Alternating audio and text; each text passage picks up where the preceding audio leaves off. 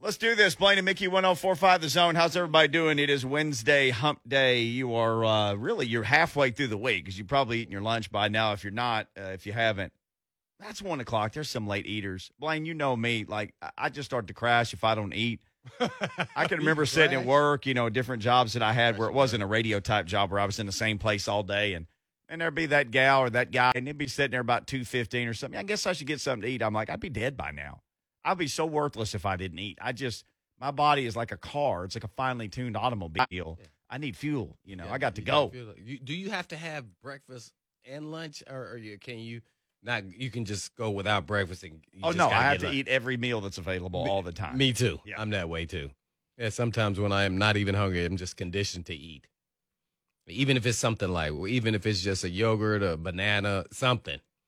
I got to eat something. Well, remember once upon a time, everybody said you keep eating all the time a little bit, and that'll keep your metabolism going. Remember that was a big thing. Yeah, and I'm like, I'm way ahead of Is that still true or no? No, I think now they tell you got to fast if that's how you got to do it. You got to not eat. So this is where guys like me complete opposite. Yes. I just get don't eat all the time. I get truly confused. So they've lied to us all this time now. Mm-hmm. Total 180. Yeah. How could we get, though, how could science be so far off that a few years down the road, they're like, remember all that stuff we said, we've been telling you to do this? Don't do that. Do the opposite. Go 9 hours and don't eat a thing. That's how you fix it. Don't eat. After we told you, eat a small meal every 3 or 4 hours. No. Take that food that we told you to pre-cook in your Tupperware bowls so you'd have 10 small meals. No. Go throw that away because you're not supposed to eat for 9 hours today. I don't get it. How does science go from that far? And I'm not trying to get started on science here, but like food science, let's say. How do we go from one side to the other so quickly? Titans need to go from one side to the other really quickly. 38-13 is in the rearview mirror. They are back at practice today. We've talked a lot about flushing, but not forgetting. One of the things that's going to have to happen, though, Blaine, Amani Hooker had a pretty nice start, and that dude's on IR now. So Bradley McDougald, step on up. Yeah. Oh, so that means Crookshank's still going to be the backup. That's probably what that's going to mean, yeah. Okay. Yeah. Going with the experience there. Bradley McDougald. Elevated. He's a solid player. Solid, yeah. He's played a lot. He's played 30 years old. He's played 106 games. He started 82 games for 5 franchises over 8 NFL seasons. I wrote this down. He was a starter for Seattle for 3 years. Oh, so, yeah, he has a lot of insight to Metcalf or Lockett or Russell Wilson. Oh, I hope he just doesn't tell him the total truth. Hey, he looks like a beast. At Metcalf, he's big, strong, and fast. I don't know what we're going to do with him. Just to be honest with you, I couldn't do anything with him in practice, so I'm fully expecting him to crush us. Seriously, what guys go to other teams, and sometimes in the middle of the season, you'll see some free agent dude, and he gets picked up by a team. It just so happens, like the Dolphins will sign an ex-Patriot the week they play the Patriots, things like that. How much can those guys tell you? Because I know they can tell you, this was our check for this. When we saw this look, this is what we went to. Do NFL teams kind of change that stuff? Would they change some stuff year to year just so you couldn't switch teams and go, here's everything they do? Well, here's what I'm going to say. I'm going to give you 2 different versions of it. When I was with the Titans, someone gave us like the checks, a former player, on that current team. And then we went out there and they were prepared for it all and they duped us. Right. Mm-hmm. So I said, well, I'm never going to do that again. Okay. Yeah, I was honed in. I had everything memorized. It was like a cheat sheet. Yes. All right. So I get to Philly. I'm on Philly. We're playing the Titans. And here's what I did just from that experience. I said, well, can you help us out on the offense? I said, 27 left, 27 right. That's you need to be ready for that. Then McNair scrambling. How good is Steve? No, they didn't ask how Steve. They said, how good is Eddie George? I said, as good as that film says. Yeah, that's it. I gave them nothing. I said, watch the tape. I said, but the bigger they are, the harder they fall. I mean, like I hope y'all not, thinking, because he's from that kind of area, Philly, New Jersey. Yes. And I was like, well, yeah, he's really good now, but hey, he's just like all the rest of the big backs. Right. Yeah, so he's it's no different than the other big backs that are really good that's in the league, so that's kind of how I view it. I say, oh yeah, he runs about as good as probably Corey Dillon. They're like, oh, they did exactly what you did. Oh. You've told stories about Corey Dillon. With a little more speed. So I was just, there you go. So that's it. So I would never, because if you step in that puddle, now you're going to live it, and then they're going to come back and say, hey, man, you told us the wrong stuff. No, that's what they did there. They were prepared. So I just told them, hey, man, check out the film. The guys are as good as the film says. When the game started, did they do some of the same? Of the Titans? Yeah. Oh, yeah, they did. Okay. Well, they did everything normal. They tried to dupe me. They tried to dupe me. They tried to play extra pass because they thought I was going to try to go up here and run up there and just knock everybody out. Right. And I didn't. Because guess what? Did you study? No, I did not. No. No, I mean, you had studied that already. Years. Yeah. But no, Wednesday at practice, I was in the backfield and they throwing over the top of my head. Thursday, I'm halfway and they throwing over my head. Andy Reid said, hey, man, I'm going to get you to slow down. That was the only week that I practiced by full speed.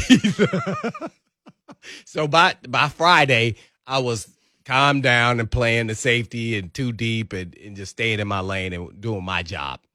Yeah, because he knew it was going to be emotional. He had a conversation with me. Hey, this game is going to be emotional, so you need to taper that emotion down and just remember, it's just another team. And that really helped me out a lot. It really did.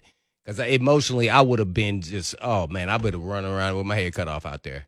So, yeah, it was a good day for me. I mean, we lost, but yeah, so it didn't feel so good. But, yeah. So that's how you got to be when you're a player going to another team. That's what I learned. Some people will be like, nah, I'm telling them everything. Because when we used to get, like, even scouting reports from other players, and I'd be like, you said that guy runs a 4.6, man. Hey, I watched him on tape. That 4.6 run by a lot of people. Right. I said, so maybe he runs a 4.5 with equipment on. Right. He's football fast. Yeah. He's game day speed is different than at practice. So it's just kind of hard to lean on. Just still go on what you're seeing and believe it as a player through the videotape that you're studying. Yeah. I would imagine the things mostly that guy could help, especially starting there in 3 years, would be the things you talked about where he could tell you things about individuals. Hey, man, he really likes to get the ball here. Yeah. Hey, on a dig route, he'll do this instead of this. He'll run this. Just giving you some individual traits. Because like you said, they can always change keys and they can change their plays, things adjustments that they would do at the line of scrimmage. But he could probably give you some stuff like, I'll tell you what that dude hates. Oh, yeah, individual breakdown of the individual as a player. Yeah. They can. That should be on point all the time. But some guys, even if you're with a team long, they just kind of really just play because they think it's just practice. They're not really evaluating. It was just part of my DNA. Just for me, I was evaluating everybody, especially the skill guys. Mm-hmm. I was always, that's just, it was, I kept a scouting report on every player. I wanted to have that cheat sheet to make me feel comfortable. So, yeah.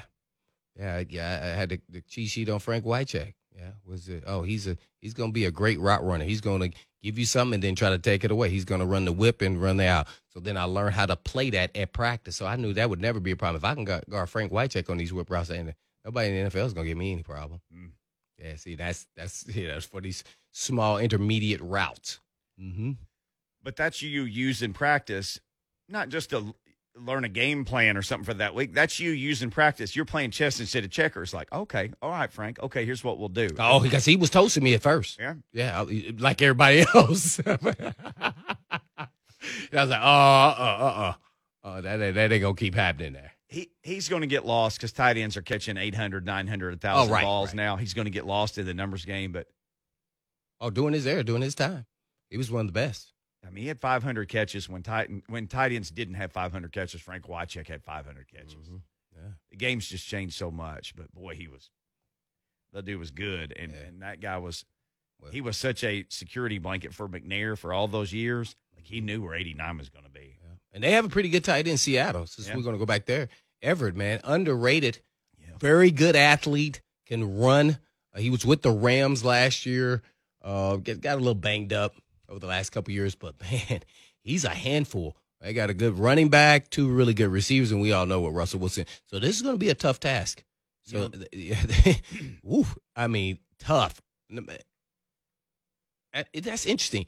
Based off what we saw, is this a tougher task than this past week? As far as the offense, the offense that you're facing. I don't know, Hopkins, AJ Green. I still going to give it. I'm still going to give it to Seattle. Okay. Just because of their that's not experience. good news. But no. Now here's the difference is they're not going to come out flat and lay an egg. Well, they're going to give their best punch, and if they lose that way, you can live with that as an athlete. Really. I mean, for me, it was always my preparation, if I got beat for a touchdown, it was all because he beat me because he was just a better athlete on that play. Right. I couldn't have done anything else technically wise, to make a play. Could I strip the ball? But if he jumps, I got beat by Randy Moss. I jump up and I'm like looking at the ball, barely go over my fingertips in the back of the end zone. And I go, there's no way Randy Moss can get to this ball. He jumps up and sticks his long paw out there, one arm, and one hands it, and toe taps on the sideline, just like Hopkins. And I'm turning around while I'm coming down, looking at him, and see him doing it. And I wish I was close enough to just punch him in his gut. Maybe he would have dropped it, but I wasn't. So, yeah, I might have done it if I was close to. And I'm just like, man, there's nothing. I couldn't have done anything. So then I walked to the sideline with, hey, he was a better player than me right there. Yeah. Obviously, he is a better player than a lot of people because he's in the Hall of Fame. Straight to the Hall of Fame for that guy. Yeah. What did you say, Lucas? There's a word for that. Yeah. What's that? Got mossed. Yeah, right. I got mossed. Literally, it's a term. Thank you, Lucas. Yeah, it's a whole segment on the Monday night show. Yeah, I was still a little perturbed, though. Yeah, I know you got him back. Not really. No? Yeah, that was one of those ones because that was more of a touchdown, and at that time he was still young in his career. Yeah, I think it might have been his third year. And based off my study habits of what they like to utilize him as, he ran most of his routes outside the numbers. So he never ran a crossing route. He may have ran a dig or two here or there, but he was basically isolated outside because they knew he was such a phenomenal athlete and he was so fast. So it was one of those coverages where, we were like in the 25 and there's no, we had to play a little bit of zone. And so I thought I had X'd off the back of the end zone, especially with my vertical. Right. Boy, I was like, how the heck he got throw that? I'm getting this. And then when it went up, I was like, oh, man, this guy. Well, so that's what they're going to face. A guy like Metcalf Yes. and Lockett, a speed demon. These guys are going to they present problems in certain instances where you're going to lose some of those battles just based off of Metcalf's size. But you got to be technical, and you don't try to battle his strength with their strength. Right. I was watching the Eagles game when he played, Metcalf played the Eagles. The corner, and he's a real good corner, try to go at him physically. Why? Why? You want to show him you're a man? Yeah, okay, yeah, I'm going to show you how tough. Guess what I want to show him is that I'm real good. I'm smart, man, and you're not catching no balls over here. Mm-hmm. I'm going to use my feet to beat you. Yeah, and Lockett, I may try to get physical with Lockett because one of the best deep ball catchers alive. So how can I slow this little cat down early? Because then if I get in a foot race, I lose. Right. I lose. So you got to have this strategy. I think a lot of guys don't come in with strategies. They just come in like, I'm going to do what I do, and that's it. Well, I mean, every game's a different game in its own. Maybe you do some press bell. Show them a little something that you hadn't done. Yeah, like the Titans, DBs. Everybody always asks me every week, every time I walk in a restaurant somewhere, why are they playing 8 to 10 yards off? And I'm tired of coming up with different answers for them. So I just say, hey, man, you're supposed to come in with a game plan. Now, you know what they do. Do press bail. You can play off, and you can play, press. Mm-hmm. You can't just line up and do the same thing every play. These guys are too good. How about this? I'm going to line up 10 yards away from Metcalf or Lockett, and I'm going to just let him run at me full speed with his speed and think I'm a cover him. Yeah, that ain't happening. Going deep. All right. Yeah, I'm going to catch that guy turning around with him having a 10-yard head start. Nope. I mean, so, you got to come up with some different plans, a plan of attack for your individual battles. So that to me is the key to a lot of player success. Well, we'll get into a lot more of that today. You want to sound off on something? You want to talk about what you've seen? Mark Spain Real Estate Hotline will get you to us, 615-737-1045. Rumor has it Jimmy Hyams is set to talk to us today next. So stick around. We'll all find out if that's true. Hope to talk Vols with Jimmy Hyams next. Blaine and Mickey.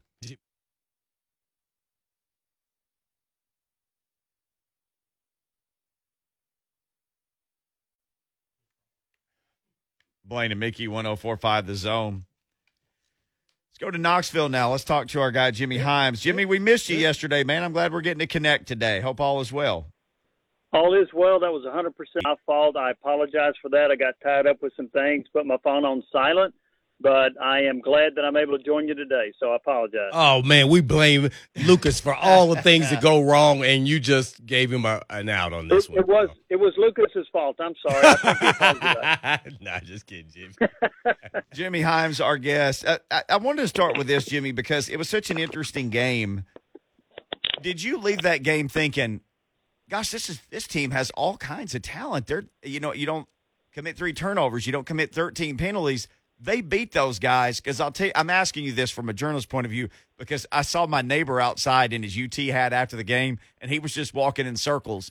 And I said, you got to feel good, though, right? They got some talent. He goes, I feel bad because it's the same result that it always seemed to be. But maybe there is a silver lining, right? I thought there was a silver lining. You touched on a couple of things. You get beat 3-zip in turnovers.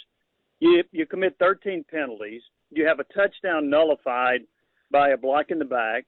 You twice get inside the 5-yard line without scoring a touchdown. You miss open receivers downfield multiple times. And yet there you are with a chance to win the football game with 5 minutes left. My takeaway on that is if you had played a relatively clean game, you beat Pitt. Now, a lot of times when I analyze a team, I look at their potential and see if they can reach it. And the potential to me for Tennessee is actually pretty good. If they can eliminate a lot of those mistakes, I think they can be a pretty good football team. But I like the design of what they did. I mean, you saw the receivers run wide open. That's pretty good play calling and scheme and design. I also think the run defense is pretty good, too. They've done a nice job in that regard. But the one thing that's without argument, I don't think, they've got to get better play at quarterback. That's going to be a key going forward. But I was actually more encouraged, even in that defeat, than I've been about Tennessee in a while, because here's the other thing, too. You got down a couple of touchdowns multiple times in the second half, and you didn't throw in the towel. You fought back. You gave yourself a chance to win. And I don't, in the past, under Jeremy Pruitt, when they got down, they weren't coming back. And now they have an offense that allows them to rally if they do fall behind by a couple of touchdowns. Yeah, they definitely, if they got down under Pruitt, they finished the job and got blown out. It seems like more often than not. So how is Joe Milton doing, do you know? And then B, let's say that he is healthy. Is he the best option at quarterback for this team, or do they need to call a hooker?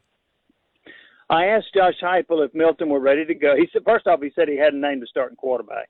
And this was on the SEC teleconference a couple hours ago. As far as Joe Milton, he said that it remains to be seen whether he'll be available. That makes me wonder how much he's practicing. I think they're going to Hendon Hooker. I think Hooker deserves to start. I thought he played well against Pittsburgh, except for a couple of mistakes. That was a bad throw late that was intercepted. He just didn't see the safety. He also had a fumble. But I just think he looked more comfortable at quarterback. He's a better runner than Milton, although Milton can run. I thought he had command of the offense. And I think he's Tennessee's best option right now. Now, after the Florida game, I may change my mind. But right now, based on what I've seen, I think he is the best choice. And I just don't know if Milton's ever going to – look, the rap on him at Michigan was he was inaccurate, he didn't have very good touch, and his decision-making. Well, those things have shown up again at Tennessee. I don't know if he can get out of it. Look, the guy is immensely talented, but he's not a really good quarterback right now, in my opinion. Jimmy Hyams, our guest here on the Blaine and Mickey Show, talking Tennessee Vols. Well, Coach, Jimmy, most coaches say this about super talented players. You are who you are in year 4, and that is actually who Joe Milton is. Yeah. I mean, and so there's no changing and going back. He's shown it again. So when you watch the game, I'm with you. Hooker just looks like the better quarterback. Just imagine this, Jimmy. If you put Pickett on the quarterback for Pittsburgh on UT's team, they blow them out by 30.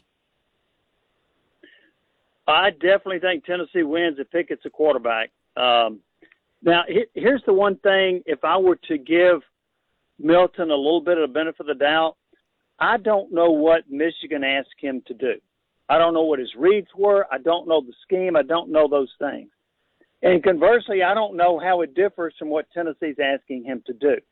It is only a 2-game sample, but what I've seen in 2 games, he overthrows. He had receivers running wide open against Bowling Green. He didn't see him. And that gets back to some of your decision-making. It also gets back to seeing the field. And I just didn't get out of him that he's going to be the guy that's a difference maker for Tennessee at quarterback. So I think you give Hooker a chance. Heck, they may end up giving Harrison Bailey a chance. I don't know. But right now, Hooker would be my guy. It would be his to lose right now. Yeah, and I'm glad you brought that up because I'm interested to see, okay, where is Harrison Bailey? Like, he has no shot. He is clearly the number 3. Why hasn't he even been given opportunity? What have he shown in practice that he can't even get a shot or a sniff, really, at this point, which he could be a play away going into this game if Hooker starts? Well, it's a good question. I don't know. So last year he started 3 games late in the year, all against SEC teams. He completed about 75% of his passes. He was clearly Tennessee's best quarterback in the spring game. Having said all that, Josh Heupel still went out and found him another quarterback, right? So there must have been something about Bailey and Hooker and Brian Maurer, who's no longer here, that concerned him. But today, when Heupel was asked about Bailey, he said he's smart, he's competitive, he plays for his teammate, he affects his teammates in a positive way, and he's a really good leader. Now, what he didn't say is he's a great passer. So I don't know what's happened. We don't have access to practice anymore, and I'm not sure what's going on there. But, Blaine, here's the thing that could get really interesting. Let's say you've got a 35-0 lead on Tennessee Tech, and you say, okay, we're going to put Harrison Bailey in, and he goes 10 for 10 for 200 yards with 3 touchdowns. Now what do you got? So it's, 3 quarterbacks you don't know what to do with? Yeah, it's a real interesting situation that Tennessee has right now. I know that Heupel keeps saying they got 3 quarterbacks that they trust, and I'm sure he's got to say that publicly, but I just don't know where they are. Obviously, they got to get better play quarterback. Maybe Hooker's the answer. Maybe Milton coming off the bench would be the answer. I don't know. They say he completes these passes in practice, but I hadn't seen it in a game yet. And maybe it's Bailey if you give him a chance. I don't know, but I think the quarterback position at Tennessee is a pretty significant concern right now. I know it's always tough to find out about injuries in college, but, you know, with the running back and we didn't see Beckwith play at all. I don't know where he's at. Maybe he doesn't understand the pass protection pro. I thought we may see him a little bit in the rotation in the second half there with Reich doing all the work, as well as Hyatt. Where are we at with Hyatt and his health and just in general, Cooper Mays? I mean, where are we at? Are they going to let a lot of guys rest this game? What do you think? Blaine, I think they're going to let a number of guys rest, but Heupel was asked for an injury update today, and he gave nothing. He wouldn't tell us anything about who's out, who's not. Cooper Mays at center, you mentioned him. Jalen Hyatt was hurt. Now, a number of these guys I would hold out because it is Tennessee Tech, and I want to make sure they're 100%. Tyon Evans was not injury-related. I expect him back and playing. I don't know if Jabari Small is going to be ready to go. I did have a bit of an issue with the play they ran at the end of the half. If you're doing a give-up play, take a knee.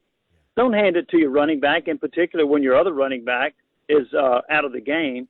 I didn't really like that, but there are a lot of people that are out that have been injured or banged up, and so we don't know their status, and that includes Joe Milton, but we don't know their status for the game on Saturday, and Heupel won't tell us. And I think what I see out of him is we will not find those things out until about 30 minutes before kickoff. Well, speaking about, you know, kneeling and everything else, what did you think about the 4th down run up the middle pretty much? And they had success with that play actually earlier in the game, right? I didn't like it because, one, it was Jalen Wright, who may weigh 180 pounds. I don't know. If you run it with Tyon Evans, who's 220, that's a little different. The other thing is Heupel said they didn't execute the play right. That tells me that Hooker was probably supposed to keep the ball on that play. And I don't know. I can't say he'd have scored, but I think he had some room on the outside to get the first down. So, but I'm not well, first off, I'm not a fan of being in the shotgun on 4th and a foot. Right. I don't like that. But a lot of teams are doing it. Tennessee's not the only one that's doing it. A lot of folks do. But I thought it was when he handed it off to him up the middle, I'm thinking, uh-oh, and he got stuffed. But I think Hooker was supposed to keep the football there. I think that's where the lack of execution occurred. You know, a lot of people are saying that it was a called play, and I don't know if actually Hooker could have pulled it out. And, you know, and that's what they're saying. That was a play that they ran earlier. It was a miscue on the blocking assignment more so than it was an option for the quarterback to keep it. So I'm not sure what's the answer to that. I'm not either, and the coaches are not going to tell us that, but I don't know which one it was. I've heard both, and I'm not sure. Obviously, it wasn't blocked well at all. But here's another thing, too, and this is just me, and they don't pay me the big bucks to be a coach, but if I'm in that situation, I'm running an option. I'm not having a pre-planned call, giving it to a freshman running back who's playing his second game. That is not the call I'm making. If I'm making a call like that, my quarterback's going to have an option to keep it or hand off. So I'm not going to say that that's not what they did, but if that's what the call was, I would strongly disagree with it. We are with the great Jimmy Hyams, keeping it real from Sports Radio WNML in Knoxville. Now, Jimmy, I know at NML you guys have got all the latest technology and, you know, satellite feeds and everything. Have you seen anything yet, the play before the one that we're talking about, that could convince you that that wasn't a first down? How do you miss a spot on a play like that? Good question. There are a couple of things that work here. So first off, I thought the linesman was a little bit out of position when he spotted it. Secondly, when you've got a situation where it's very close to first down, you don't pick the ball up and throw it toward the hash mark. You measure it where the guy's down. Okay, so that was a procedural error. The replay official should have stopped it to take a look at it to see whether they got the first down. And here's the other thing, and this is a little bit annoying to me. For whatever reason, ESPN, the SEC Network, and others have reduced the number of cameras they have at games. There was not a shot down the line going from east to west to tell you where that ball should have been spotted. They did have a camera going from west to east, but the play was so far away you couldn't tell based on that camera. Why in the world do you not have two cameras down there, one going either direction? So that, to me, was another problem that they have. When you got games of this magnitude, get another camera down there. But they're trying to clean up the sidelines, and they're trying to save money, and so they don't have enough camera angles to give you a great shot. Now, I'll say this. The first couple of shots I saw you could not determine it because there were shots from like the 50-yard line. Right. You can't tell. But there was a still shot that I saw where his feet, his helmet, and the ball were beyond the 2-yard line. That's the one that convinced me it was a first down. But that is a mistake officials cannot make, and they made several mistakes, including the procedural mistake of picking the football up and throwing it toward the hash mark. Jimmy Hyams, our guest. Well, the other thing that I'm still, my mind is trying to clear up is the whole kick six, offsetting penalties, and who could have had the ball and what could have happened. If that whole thing was absolutely wild. I got that one for you. I got the answer. Good. All right, here's the deal. So when you have post-possession offsetting penalties, and both teams accept the penalty, you replay the down. Tennessee could have maintained possession of the football if they had declined the penalty on Pitt. However, if they had declined the penalty, the block in the back occurred on about the 10-yard line, so Tennessee would have taken over on its own 5. And Josh Heupel told me when I asked him this, he said, I didn't want it on my own 5. I wanted them to re-kick, try field goal, or punt it because I thought the percentages suggested we'd get the ball at better than our own 5-yard line. Now, they ended up getting it on the 3, so it was a 2-yard difference. But that's the rule. If Tennessee had declined the penalty, they'd have gotten the ball, but they would have gotten it on their own 5-yard line. Man, Jimmy Hyams just teaching us today on Blaine and man, Mickey. educating us there. Yeah. Hey, Jimmy, just one more before we let you go, and that is, man, you know, I was looking at the past 2 seasons of Heupel at UCF, and those teams gave up a lot. They had a lot of penalties, too, as well. Yep. So it's kind of following that same MO here with Tennessee, which cost them really the game to a certain extent because you never know with those penalties. So is that an issue, just a Heupel thing, or is it just coincidental, you think? Yeah, that's a good question. I don't know the answer to that. I guess as the season progresses, we'll find out. But the last couple of years, Central Florida was one of the most penalized teams in the country. They ranked 126 with 92 penalties in 2020. And then 2019, they ranked 127th in penalties. That's not good. Look, you expect some penalties. And when you run a fast-paced offense, I think you're going to get some illegal procedures, but you can't have personal fouls. You can't block in the back. You can't pick somebody up and slam dunk him like you're in a wrestling match. That's illegal. You can't do that. Mm-hmm. And so they got to be more disciplined. And it cost them, as you pointed out, 13 penalties for 134 yards. They're not good enough to beat a team like Pitt. So it gets back to discipline. And as we proceed through the season, I want to see what Tennessee does. Do they continue to get double-digit penalties, or can they cut that number down to a reasonable manner, which is about 5 or 6? But that remains to be seen. But it is alarming when you look at the amount of penalties they had at Central Florida under Josh Heupel. All right, Jimmy, one more. I'm going to try to squeeze this in. And I'm not a coach and you're not a coach. But, man, they seem to start off like gangbusters in that first quarter. In the second quarter, they seem to just slow down, and maybe they are fatigued from the pace of how they're running plays. And maybe that's why they're making mistakes, and maybe they should just kind of slow it down maybe and kind of level it off, not, go like a normal team, but maybe not go quite as fast. I mean, has that ever been asked? I know that's his style, so you could say, well, this is what we do. But at the same time, if you're making mistakes and then there's a grave difference between quarter one and quarter two, then obviously you have to start looking at other things. Well, I'm not a coach, but I play one on Saturdays. So, yeah, from the couch, right? I don't know if that's the issue. If it's the issue, why doesn't it show up in the third and fourth quarter? I don't know the answer to that, Blaine. It's a good question. They were awful against Bowling Green in the second quarter. They were awful against Pitt in the second quarter. They got outscored 27-0. I don't know all the reasons for that, but it doesn't make any sense for me that you're tired out in the second quarter, but in the fourth quarter or the second half, that's not apparent. So I guess that's another thing I want to see. That's a small sample size.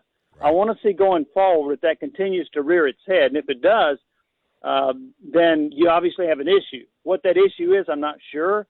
But you're supposed to be in better shape than your opponent. So you should not be tiring yourself out. Maybe they are. But I want to see what happens in the next few games if they continue to struggle in the second quarter like they have the first two games. It's a good point. Cool. Jimmy Hyams, he's never tired. He always covers the opponent. WNML at Jimmy Hyams on Twitter. Jimmy, thank you, man. Let's do this again soon for sure.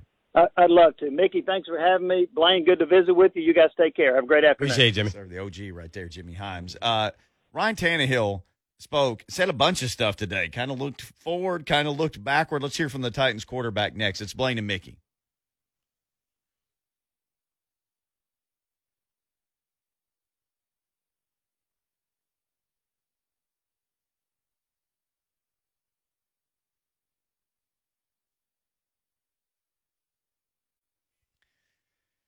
Blaine and Mickey, 1045 The Zone. We always tell you it's your show. It is your show. So when you call, I have like a magnet in my finger, and it goes straight to the button that answers the Mark Spain Real Estate Hotline. So, Kirk, in Nashville, I got to answer the call. What's going on, man? Hey, what's up? Hey, how you Kirk. doing? Good. I just want to tell you, I know the Titans had a bad outing, but they usually do in week one, besides the Cleveland game. But that Cardinals team, after watching it live and then rewatching it a couple times, they check all the boxes. They are a legitimate contender, and they're going to have a lot of disappointing people when they play them this year. We might need to be giving them their flowers instead of just bashing the Titans. We wasn't ready for that buzzsaw. Just like the caller the other day said, I had to rewatch it. They might just be that good. Kirk, I appreciate the phone call. They are good. And it's what's funny was going into the season, everything I could find out about the Cardinals was people were asking the question, gosh, did they do enough? Does JJ still have anything in the tank? Was James Conner a good acquisition? Mm-hmm. Did they have enough at cornerback? Should they have done more? And then Malcolm Butler he's semi-retired or gone away on personal leave or whatever it is. The question from the Cardinals' point of view was all, because around here it was like, gosh, they did lots of great stuff. Well, it all gelled together, even though they didn't practice. But in Arizona, it was like, did they do enough? It sure looked on Sunday like they did enough. No, this team is a formidable team, and they cause all kind of problems offensively with the quarterback, to let alone their receivers. But really, Chandler Jones really was the impactful player that really kind of disrupted everything about what the Titans wanted to do on offense, as well as J.J. Watt. And then once they got behind, they kept hammering them offensively. We couldn't stop them getting critical third down stops when needed when we got back into the game. But I want the listener to think about this. Seattle Seahawks, San Francisco 49ers. Who's the other team in there? They may finish fourth in their division. Yeah. And out of the four teams, one of them won't make it. The Rams. I'm sorry. Yeah. So they could actually get fourth place in their division because everybody probably split up amongst each other and may not even make the playoffs. Think about that. NFC West, by the way, they're East. No, West. West. NFC West went undefeated. Yeah. All those teams, the Rams, 49ers, they have a real that's the toughest division right now. I think the AFC West went undefeated as well. That's pretty. Hey, if you're out west, you're pretty stout right now. Yeah. So AFC, to the caller's point, they are really good, but they still may not make the playoffs that division because of their division. Yeah. Ryan Tannehill spoke today, Blaine, and he may have agreed with the caller. He said the Titans essentially got hit in the mouth. I don't know. It's tough to say, but I think, we kind of got hit in the mouth early, right? And we go out and didn't get the start that we wanted, and we didn't respond well. It took us 4 drives before we moved the ball. So that's unacceptable. We have to be able to respond quickly. There's going to be games where you come out and don't get the start you want. You go 3 and out. So what? You have to be able to reset and come out the next drive swinging and make a play. So, that'll be a challenge for us moving forward is if things don't go perfectly, if things don't go well early or at some point in the game, okay, go to the sideline, make the adjustments, and come out swinging the next drive. He also got asked today, and I know, Lucas, you got this too, about the impact of the lack of preseason practice together. That's a subject that keeps coming up. Here's the Titans quarterback on that.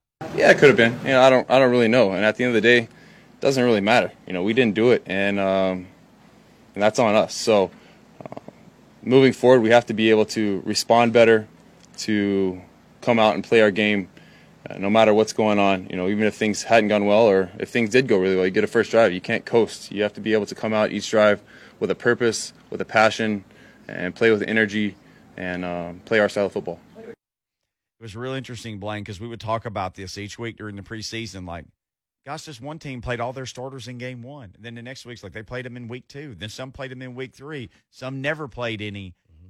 Everybody had a different strategy. Once upon a time in the regular old 4-game NFL, there were a handful of guys that over the years stopped playing in the preseason, but most all teams kind of did it all the same way, a little bit in the first, a little bit more in the second, dress rehearsal in the third, sit the starters in the fourth, let the backups kind of battle for the last few spots. With the 3-game preseason, people's strategies were all over the place, and I bet they'll even change again next year as teams adapt to this. Yeah, I think, I was saying all along that I thought you should play at least 10 to 12 plays. Yeah. You had a scrimmage in there that get the guys revved up, but, you just never know. A lot of the teams that did play their players, let's go Tampa Bay, Kansas City, real good teams, they played in the preseason, and then they did fairly well. It's a crapshoot. There were some teams that also played some teams and didn't play. Now, here's the hypothetical. See, if you play some guys a la Baltimore Ravens, you can get some guys injured and are out for the season. So you really can't win here. You just try to scoot through it some kind of way. And a lot of the players weren't available at times for the Titans. So not all the players, but some of them weren't. So, do you want to put Tannehill out there and you got, 3 of the offensive linemen, starters, not playing? I probably wouldn't have played them either. So all of it was about availability of some, and I think it's really the offensive line. And then you want to put your star stud running back and quarterback out there. And then the receivers were injured. So, unfortunately, I feel like they should always play to a certain extent. Maybe that was their preseason game, and now they'll be ready to rock and roll because there's a whole different level of intensity level and speed that goes from preseason, scrimmage preseason to regular season, let alone playoffs and then, Super Bowl. So, hopefully they, figure it out and get going. They got another tough opponent, so it doesn't really matter at this point. I completely agree. There's nothing else that Tannehill could say. It doesn't really matter. We weren't ready to play. I don't know if we would have played the preseason. They bust us in the mouth so bad we couldn't even pick ourselves back up quick enough to respond. They brought a can of you-know-what, and then they couldn't handle it. Chandler Jones had I had never seen anything like that at the pro level. Seriously, where it's I thought of like the one day Derek Thomas had back in the day. Yeah, right. Remember, it was against was Dave Craig with the quarterback in Seattle at the time? I think it was Seattle, yeah. Yeah, so 3 sacks in the first quarter? Man, that's – wow. So, hey, it happens. But guess what? You can look back and, man, maybe they needed that gut punch. Hopefully you can look back and say that. And that made them come out and understand that this is how we got to play this season. Not last year, fans. Not last year. Last year was last year. This year is a new year, regardless if it's the same players or not. That's why a lot of people change on the rosters.